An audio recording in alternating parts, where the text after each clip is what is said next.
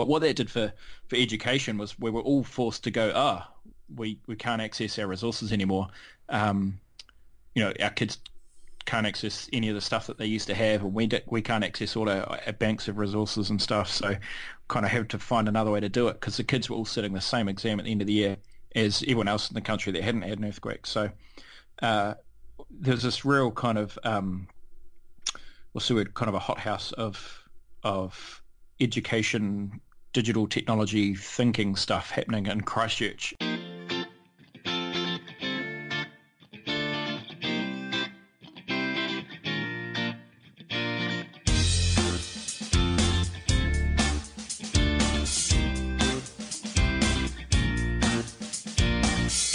You're listening to the NZPE TeacherCast, a podcast sharing some of the inspirational stories from amazing teachers and educators within New Zealand and around the world.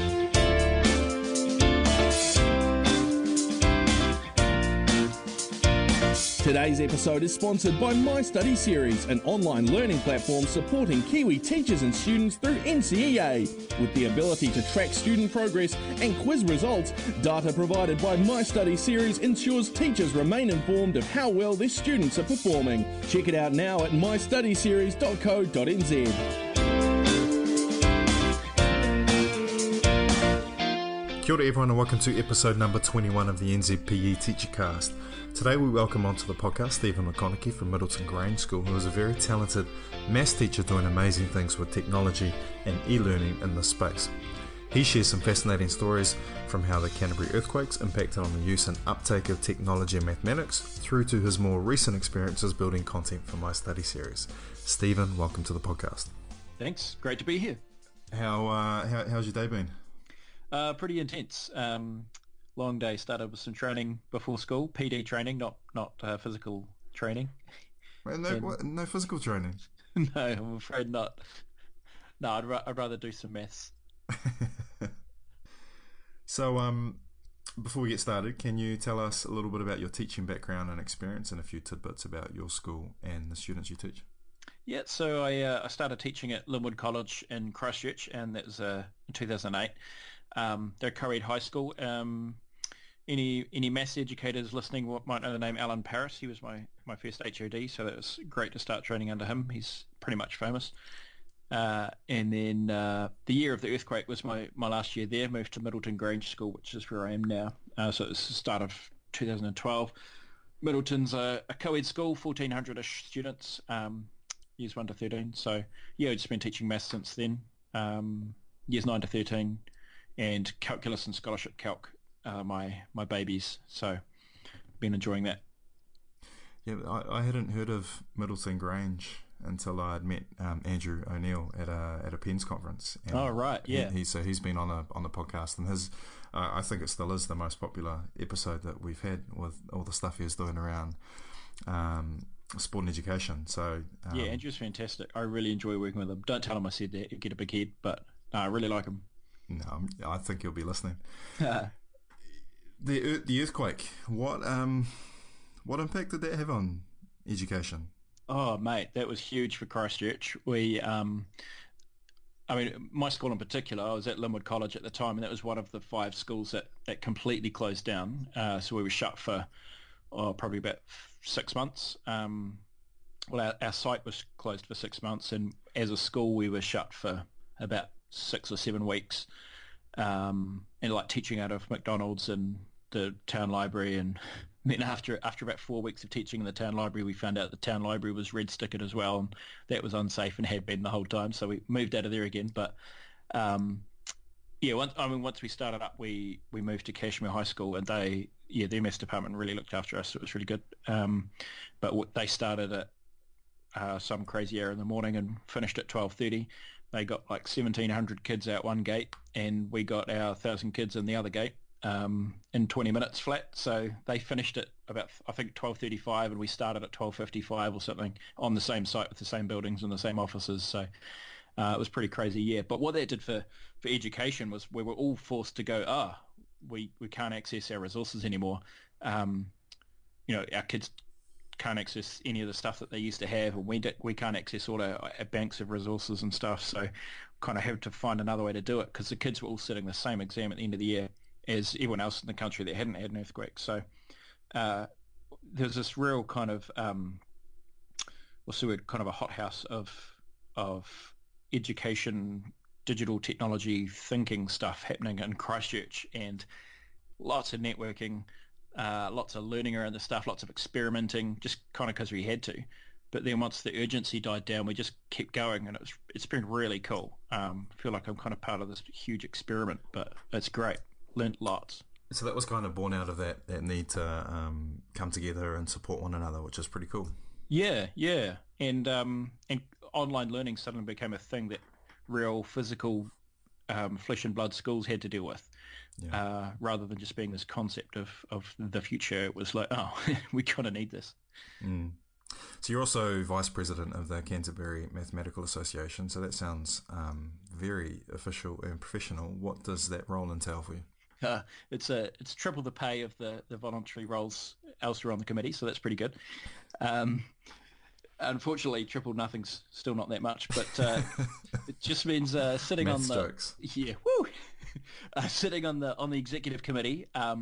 So we just kind of coordinate the PD and all the different programs that we offer to support maths teachers and maths students around Canterbury. Competitions for students and resources and PD training days for teachers and stuff. My particular thing is e-learning PD. So I organise an annual PD day for teachers. We started a few years ago with secondary BAS. This year we had our first primary one, which was really exciting. So, yeah. In terms of primary school, what challenges is there in arranging professional learning for them? Well, the biggest challenge for me is that I'm not primary.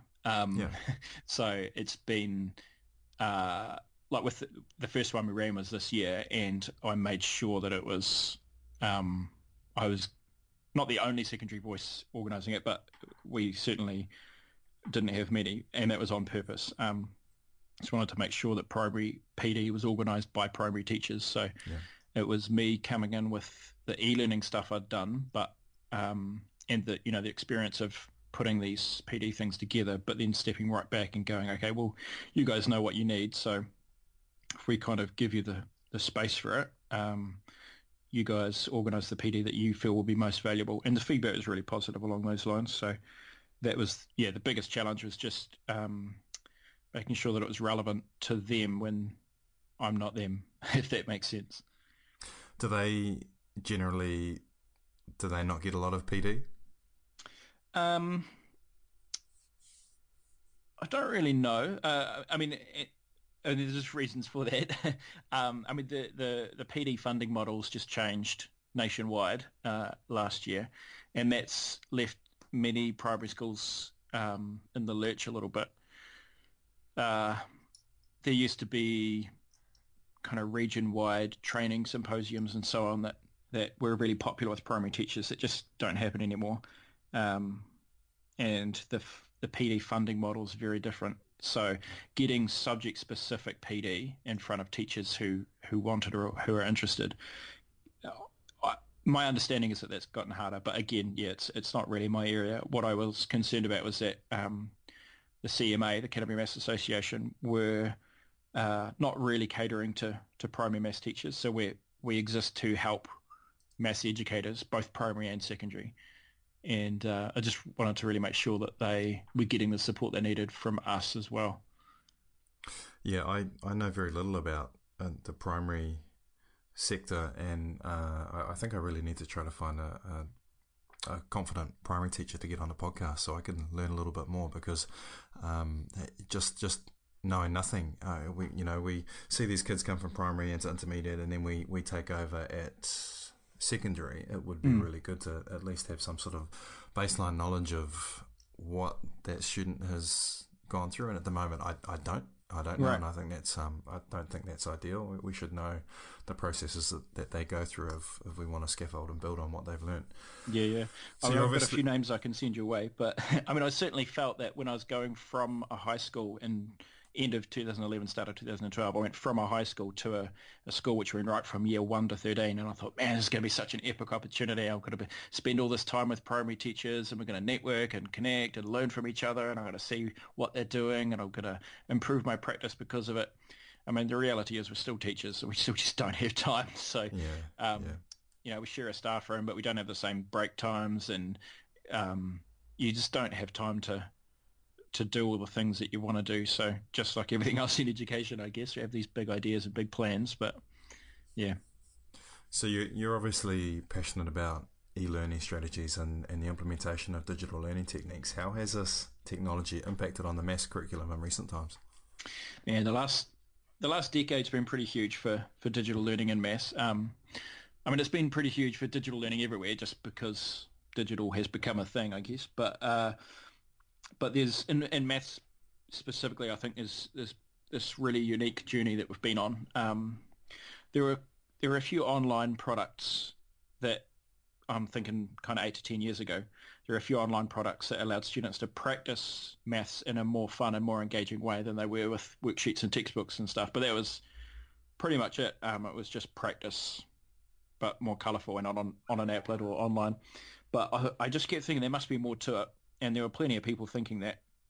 So all the other curriculum areas get really collaborative and constructive, rich, kind of deeper thinking activities. But we just had this one particular type of digital learning tool, which was really good for basic drilling, but not really much beyond that. But then more recently, with things like free software like Desmos and GeoGebra to explore concepts, and then free stats analysis tools like NZGrapher and Insight, they allowed students to really kind of play with data and explore patterns. So for maths specifically, it's software that lowers the entry barrier. It's, the shallower learning curve, so it takes the grunt work out of exploring patterns. And if I give a kid a worksheet with 20 questions on it so that they can try and see a pattern of what's happening when they change one particular part of an equation, I mean, it's a lot of work just to try and notice a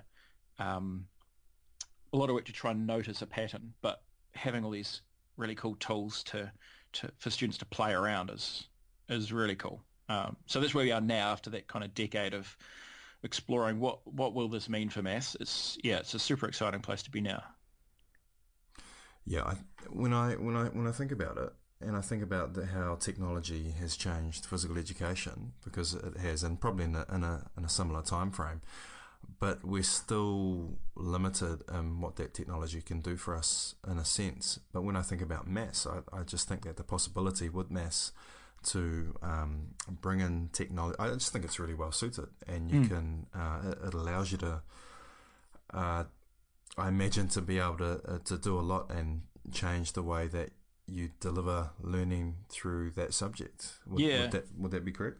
Yeah, I think it can. I guess the grass is always greener on the other side of the fence. So we kind of look out and go, oh man, like humanities and English, it must be so great to be in those areas for digital technology because, you can have collaborative writing activities and build your own videos as like I've seen English teachers getting students to make movie trailers to show their understanding of themes and characters in a story. They just kind of lend themselves more to digital stuff than maths. So I guess, grass is always greener on the other side of the fence. But certainly now that I've seen how it can all happen, it's super exciting. What do you think the biggest challenges facing maths teachers with regards to technology and its role in your learning area? I guess that biggest challenge is what I was saying. It's very easy to do drilling and tick that e-learning box just by doing the drilling. Get all the kids sitting in a room with their headphones on, answering question after question after question of really low-level closed stuff. But getting beyond that is a pretty big shift. So that's a pretty big challenge. I mean, getting the teacher training, access to the technology for those little but crucial moments in a lesson where if you've got to book a computer lab for your lesson, it's not quite the same as, actually, I think this might be happening in this particular concept. Maybe we'll just try that and just have a play with that. Grab advice. It's jumping. The biggest challenge, I think, is jumping from the drilling stuff, the practice to that higher level thinking, which is a little less obvious on how to do it. So does that still occur a little bit? You know, the constant drilling and rote learning, does that still happen in quite a few classrooms? Uh, yeah. There's plenty of really, really inspiring maths teachers who are pushing the envelope with this stuff. And look, the whole kind of Joe Bowler movement. Joe Bowler's an educator from, I think, the UK. She's fantastic. She's got wide following in the maths community of people really looking at, well, how do we get students thinking creatively and meaningfully about maths concepts and understanding them more deeply rather than just practicing. So practice is important, but Yeah. but really, yeah, moving beyond that. But in saying that, yeah, short answer, yes. There's still a lot of just practice happening in classrooms, some classrooms. So yeah, it's getting that right balance. Yeah, we see it too in PE, and it's getting better. But it's in our learning area, it's so easy to just play games, and if those games serve a bigger purpose, that's really cool. But it's about understanding. It's been able to understand the issues that we see in society, some of those sociocultural issues, and get students building knowledge and critical thinking around some of those issues, and that's kind of the transition from our curriculum over the last 10 years. But it's the same thing that some teachers don't do that well and aren't trying to do that well. So yeah, going back to that, you talked about all that professional learning that needs to happen to take place to upskill those teachers and get them to see the value in doing this additional stuff. And even getting it into the hands of the teachers who do want to, but it's just one of 1,000 pressures on them at the moment. So, just kind of lowering those barriers for teachers as well. Mm. You're also a keen flipped educator, which I love, and you've been using it within your teaching this year. How have you found that? I've been loving it. I've really enjoyed it. I've learnt a lot. I'm not there yet, so I've been wanting to try it for ages, but I've just started it this year, so it's pretty cool. The students learn the skills before they come into class. It gives me more time to play and explore and investigate and practice in class, or even just more tutorial time, some lessons. So I just have more time to get around everyone while they do that practice. Maths qualifications in New Zealand they're explicitly based on the Solo taxonomy. So for any listeners that are familiar with that lingo, the videos, I use that for the multi-structural thinking before the class, and then students come into class for the lesson to lock that in and to really get into the relational thinking and extended abstract thinking.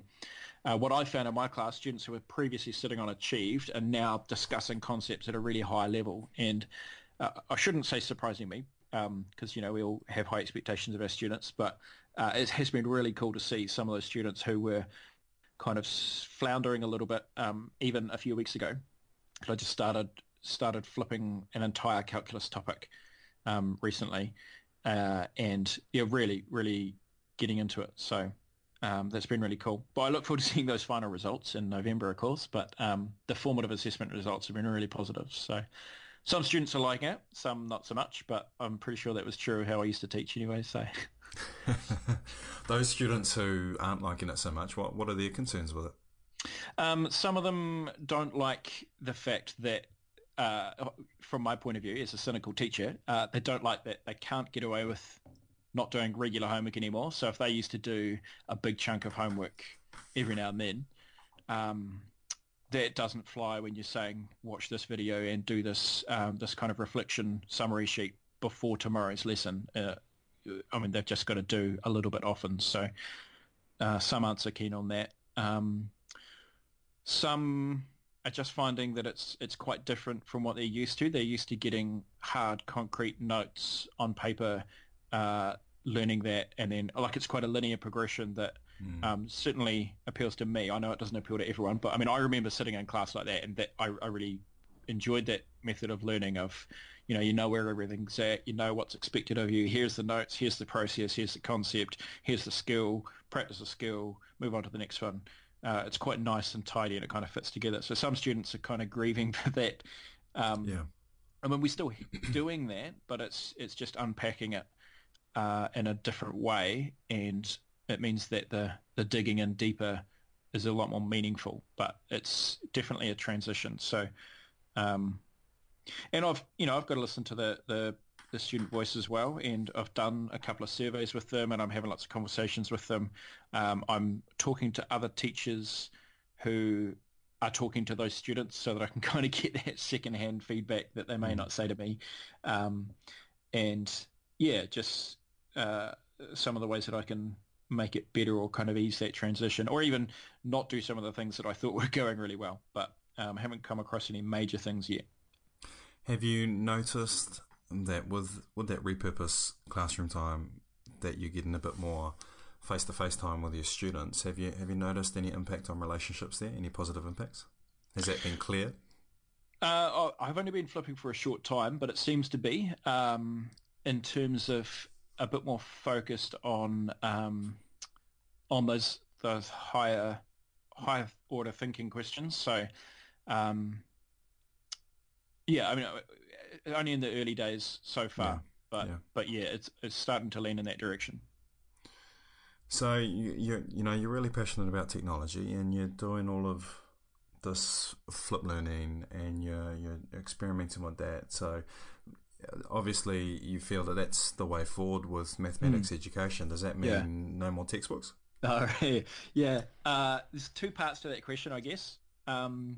There's no more practicing in a textbook, or no more lugging around the textbook. I remember having a real heavy school bag when I was a kid. So from a practice point of view, they say that 10,000 hours of deliberate practice makes you an expert in something. So if your students are just doing the conceptual discussions and exploring patterns, it's not going to help them to factorize brackets. If they need to factorize brackets, then they need to know how to factorize brackets. They need to be fluent in that skill. So not saying do 10,000 hours of factorizing brackets, but you know what I mean. Yeah. So yeah, it's not just understanding those concepts, but being fluent in applying them. But I guess the other side of no more textbooks, having a physical textbook, probably not. I think we're probably moving away from that. They're big and heavy. Book publishers are starting to catch on, so we're starting to deliver digital versions of their publications. So chucking in like interactives and enhanced content. I'm not a big fan of going completely paperless. I still scribble on paper when I need to. But it does seem logical with textbooks to stop carrying around this massive thing.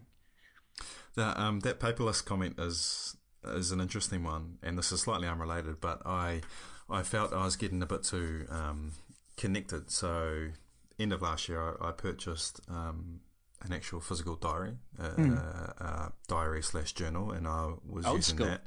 Yeah, but old school, and I do my morning and evening routines with that, and I use the planner, and I also bought this notebook, which was quite flashy. It's called a Rocket Book, and essentially it's an erasable notebook that then you can scan and you can send it to Dropbox or Google Drive or email it or whatever. And so I was really getting into the paper stuff, and then so that's been 6 or 7 months, and then now I've found I've gone away from them again. I haven't worked it out yet, but I've moved. I'm using Trello a lot for my planning and my to-do lists, and I'm back on Google Calendar, and I need to sit back and think about why I made that change, because I was really enjoying doing the paper stuff, but it's really interesting how you chop and change. Yeah. The benefits of paper or not having paper, and Yeah. I mean, I couldn't live without my Outlook calendar, but then in saying that, on my desk at work, I've got a big paper handwritten list of my kind of big deadlines for the term, just because I just can't keep track of it otherwise.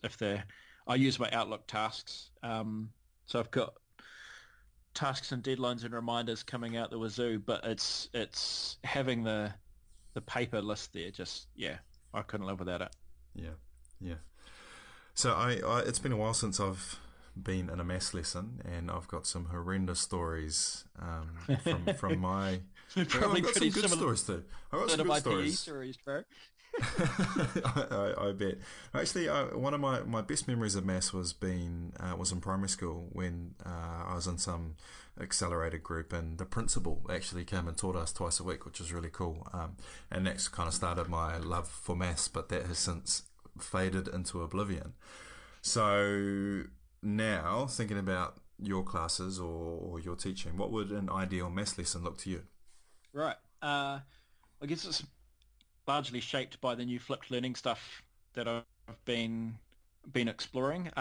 So it would start with students learning that new content and all the vocab and stuff, seeing it before the lesson, either in a video or some other medium.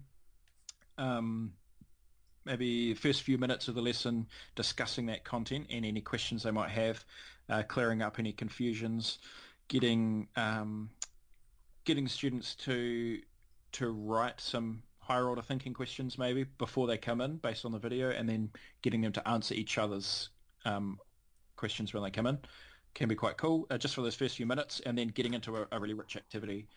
So maybe like discussion of those higher order thinking questions in more detail, or some investigation of a concept with like GeoGebra and Desmos, the two bits of software I mentioned before. Or maybe like a practical activity where they get up and they measure stuff and they analyze results and make predictions, stuff that we probably wouldn't have had time for before. But yeah, get into it a bit more and then wrap it all up at the end. Nice, nice. GeoGebra and those other, you mentioned another app. What are they for people that aren't in the maths? Oh yeah. Just kind of assume that everyone knows what you're talking about, eh? They're both they're alternatives of each other, with slightly different strengths. So I use both when the time's right, but they are graphing software to varying degrees. So GeoGebra being like overlapping with geometry and algebra, so you can do some cool things with equations and graphs and tables and showing all the links between them, and showing some angle rules on shapes and how that all plays together in a really visual way where the students are playing with stuff and creating stuff. It's really cool. Or Desmos is more on the graph side than the geometry side, but a lot of cool free resources there. They're both free software, so really useful for teachers and for students. Nice, nice. You've done some postgraduate study in education technology.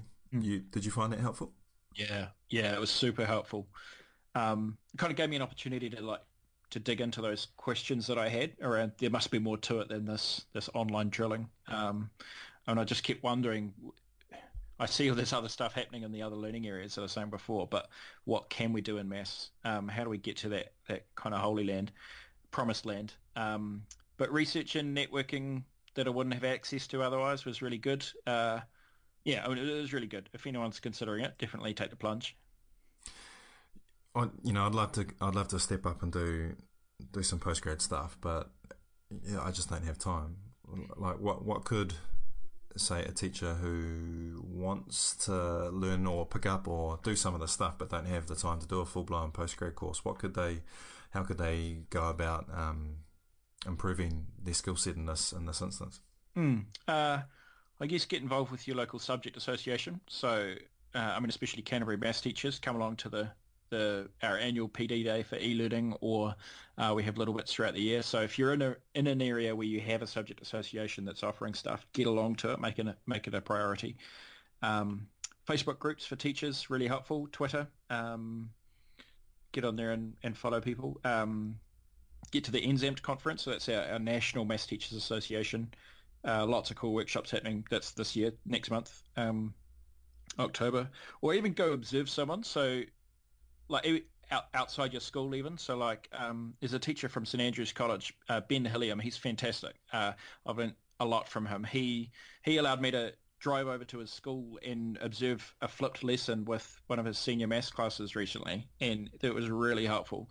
We caught up afterwards and now picked his brains. So go and watch people and pick people's brains. People are generally really willing to help.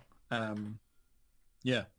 So a lot of networking, right? And Yeah. that's that's something I'm a fan of is networking, which is really what this podcast has evolved into, and sharing people's stories, because I don't think we do it enough. But yeah, if you can just get out there and meet people and be and have a desire to learn from others, I think that's really important as well. Yeah, and don't be afraid to ask questions. I mean, people like to be asked. It's it's kind of nice to know that your contribution is valued. So people like to be asked, and then when you ask, it's kind of nice to know that you made that connection and that that's something that you can build on in the future. So, and it goes both ways. They might have something that you can help with later on. So don't be afraid to ask questions. So last week we announced my study series for mathematics, which launches next year, and you've been subcontracted to create content for the platform, and you're doing a really good job, by the way. Thanks, bro. What do you think is the best benefit my study series has to offer for maths teachers and students? You mentioned before repurposing the classroom time. I think that's really the key. So instead of using that classroom time to teach content and then sending the kids away to do the hard stuff, you're using the videos in my study series to get that multi-structural thinking happening before the lesson starts. And that gives you more time in class for all the relational thinking and the extended abstract thinking. So repurposing the classroom time. And my study series, it has all the videos for NCEA maths. So to me, a huge advantage is that teachers who can't make their own videos, or they don't want to make their own videos, they can try flipped learning without that huge burden of, I've got to create videos for every topic this year. With teachers who maybe are planning to make their own videos, they don't have to wait until they've got that whole back catalogue created. They can just start straight away with my study series and get started in the meantime, and then build up their own catalogue as they go. But yeah, I mean, I really like the quizzes and the student data. It gives you accountability for watching the videos. So, I mean, I've been using this with my own class in the last few weeks, and I can see who's watched each video. I can see what they got on the quiz, how many times they attempted the quiz. Kind of, are they getting these basic concepts before class starts? Well, it was really born out of that flipped approach, which is something I've advocated for years, and now we're sort of 8 months into using it with, and we've got about 75 schools using it for PE, and the feedback we're getting is it is good, and the kids are enjoying using it, and the data is useful for the teachers, and it is allowing people to repurpose their classroom time, which is a big benefit, along with those relationships. So I'm really excited to see the uptake in the maths community, and see some of the positive stories that come out of that. But I think, me too. I really do think what you're building and the content you're pushing out is good, and I think people recognise that. So keep up the good work. Thanks, with man. that. To finish, if there was one small practical step a maths teacher could make tomorrow to take them in the right direction with all of the stuff that we've talked about, the technology and stuff like that, what would that be? I think you hit the nail on the head with one small practical step. I think that's the key. Don't try too much at once. Just grab something small and something manageable. So for me, my something small and manageable, which might suit someone else as well. Just a really small, simple kind of what do you notice type activity. So maybe like around a Desmos or a GeoGebra applet, because they're all free online. So get the students using the applet themselves. Dragging a slider or building some kind of shape and showing angle rules maybe. So getting them to make a prediction or a conjecture and then testing that. And it might even just be a starter activity for 10 minutes or something simple where they're having a play with the applet and then writing some reflection on what they noticed and kind of what they thought it might be and what they tested. And then moving on from there and building on that without technology might be a really good way to kind of start this and dip your feet in. Start small, I like it. Hey, Stephen, I really want to just thank you for taking the time to have a chat. And I've gotten to know you over the last year or last few months, and I like your passion for mathematics, and for somebody like myself who is I would be the complete opposite to passionate for mathematics. It's been quite refreshing to kind of revisit that space of mathematics and tongue in cheek a little bit, but I think when you have people who are passionate about their learning area or their topic or their subject, then the students can just feed off that in a really nice way, and that's what this is all about. It's about growing, actively involved lifelong learners, and you're obviously doing that. So keep up the good work, and I look forward to catching up with you again. Cool. You too. Cheers, mate. Thanks, bro.